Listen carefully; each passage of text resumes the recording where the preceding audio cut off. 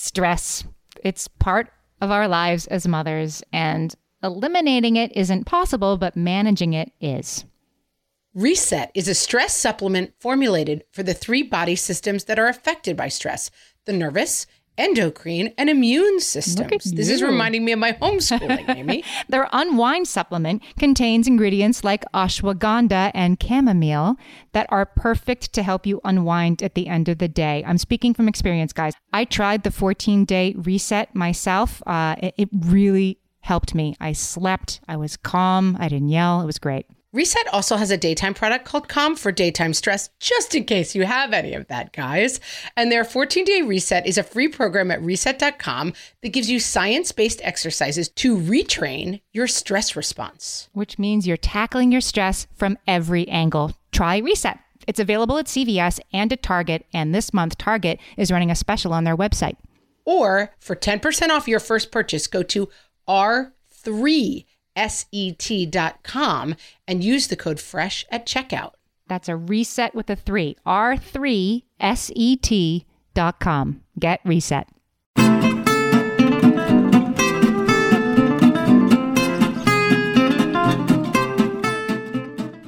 Welcome to Ask Margaret from What Fresh Hell, laughing in the face of motherhood, answering your parenting dilemmas one question at a time. Today's question comes from Kristen, I think is how you say it. I need advice about, quote, bedtime struggles, unquote. My 4-year-old's bedtime routine of potty, brush, teeth, 2 books, and bed has turned into an hour-long affair of 3 potty trips, 6 books, and a nighttime story and a don't leave, don't leave. Most recently, he has started throwing tantrums before bed. This is no fun. My husband and I both work full-time. We also have a 2-year-old daughter, and no one wants to put him to bed anymore. I try to stick to Margaret's not negotiable mindset, but when it's 9 p.m. on a Wednesday, I'm done. Kristen, if you listen to our recent episode on the Great Regression, you will know that everyone is busy regressing right now, right? We've all got kids who were like maybe potty trained and back in diapers. We've got kids who didn't mind. We just had someone on the Facebook page, which you guys should come to, facebook.com/whatfreshhellcast, and come join the group, who said her 10 and 12-year-old are watching Caillou again. And I was like, OMG, same, because my 11-year-old is suddenly talking a lot about Caillou and how much he loves that show. There is something in the air. And I don't even know if this question came before or after coronavirus, but I think to extend it and to bring it into our time, it is very natural that bedtimes are creeping right now. So for me, I have an 11, 9, and 8-year-old, I think. Anyway, about that. And our bedtime, we always had a firm 8 o'clock bedtime. Our bedtime is now solidly like 9:15. There's just a lot of creep going on. They're sleeping later because they're staying home for school. And so there's a lot going on in my house that is not quite as firm as it used to be. But it does sound like your bedtime is getting too stressful for everybody. And so I think something else we've been saying a lot that might be helpful for you here is to remember one of our favorite phrases, which is boundary-seeking behavior. So a lot of kids right now are engaging in behavior to test whether or not things are still the same. Because for them, the world has changed. Their schools are shut down. They're not allowed to see their friends. People are wearing masks when they go out in the street. And their whole feeling is like, wait, the world is really different.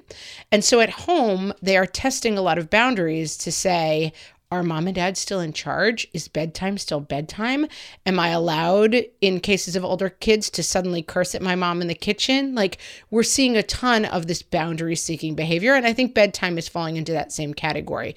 Bedtime is also, think of it for yourself. I know in my case, bedtime is the time where I get in bed and I think, what if schools never reopen? I guess we're not going to be able to do our big family trip that we had planned for later this year. What's going to happen with my sister's birthday that was supposed to be so special this year?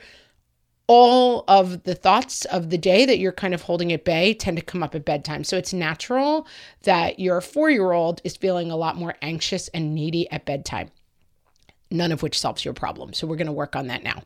So I think it's a good idea to reframe this as boundary-seeking behavior, because then your job is to provide the boundary so that what your child, through their behavior that is not saying, can you help me, is asking you for is everything still the same? So the more you enforce and get clear on bedtime, I think the more comfortable the kid will be. It's a bit of a guess, but I think it's probably right. So then practically, how do you do that? You say bedtime is becoming an hour-long routine. One thing I often suggest is actually moving back the start of bedtime. And so we have done that. It used to be 7:00 was like, it's bedtime, but we knew the kids weren't really going to be asleep till 8, but that would start the process of like showers and I want a bath and teeth brushing. And my kids, I'm not talking about a 4-year-old who's still doing like potty and whatever else. That move that process a little bit earlier so you're not dealing with the frustration at 9:00 at night of, oh my God, just go to sleep. I am so tired. It's the end of my day. And then you have to start to place some limits around what behavior you're going to allow. And so, I love the whiteboard. Maybe I did this. I put a piece of paper up on the wall and I was like, here's what happens at bedtime. Potty trip, check mark next to it, open box. Teeth brush, check next to it. Glass of water, check mark.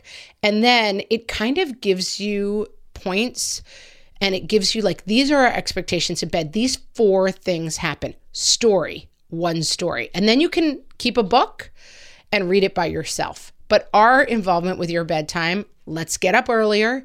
Let's check the things off our check. A glass of water. You already had your glass of water. See that check right there? And there's one next to your bed if you need it later.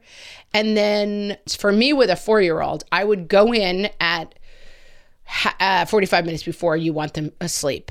I would start the bedtime routine. I would have a check mark. I would say, we've done potty. We've brushed our teeth. Oh, nothing else to be out of bed for. And then I would be clear that that is the end of our bedtime routine. And now it's time for you to go to sleep. Even with a 4-year-old, I might say, you can leave the light on and read your own story for another 15 minutes. And then I would leave and then I would come back in 15 minutes and say, oh, lights out, have a great sleep. And then every 5 minutes I would come in and if they were out of bed or doing something that was not appropriate, I would say night, night and put them back in bed fairly sternly.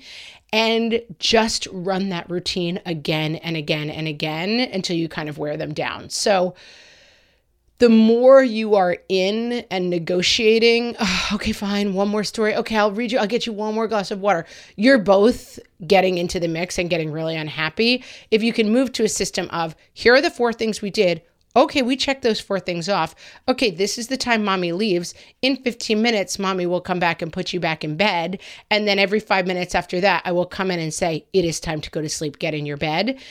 I'm going to tell you it might last for an hour after the 45 minutes the first night. But I think if you can keep that routine going and the expectation becomes, no matter how much I whine, beg, plead, try to keep this thing going, nothing else fun happens, your child will eventually give up. There are some great old episodes. The thing that saved me for this of Super Nanny, look on YouTube for some of the old like Super Nanny ones where she shows you like how to get a kid who won't stay in bed. And she became my guru. And it's a lot of just like blank facing the behavior. This is the nighttime routine. Nothing fun. After that, I am the shutdown mom robot.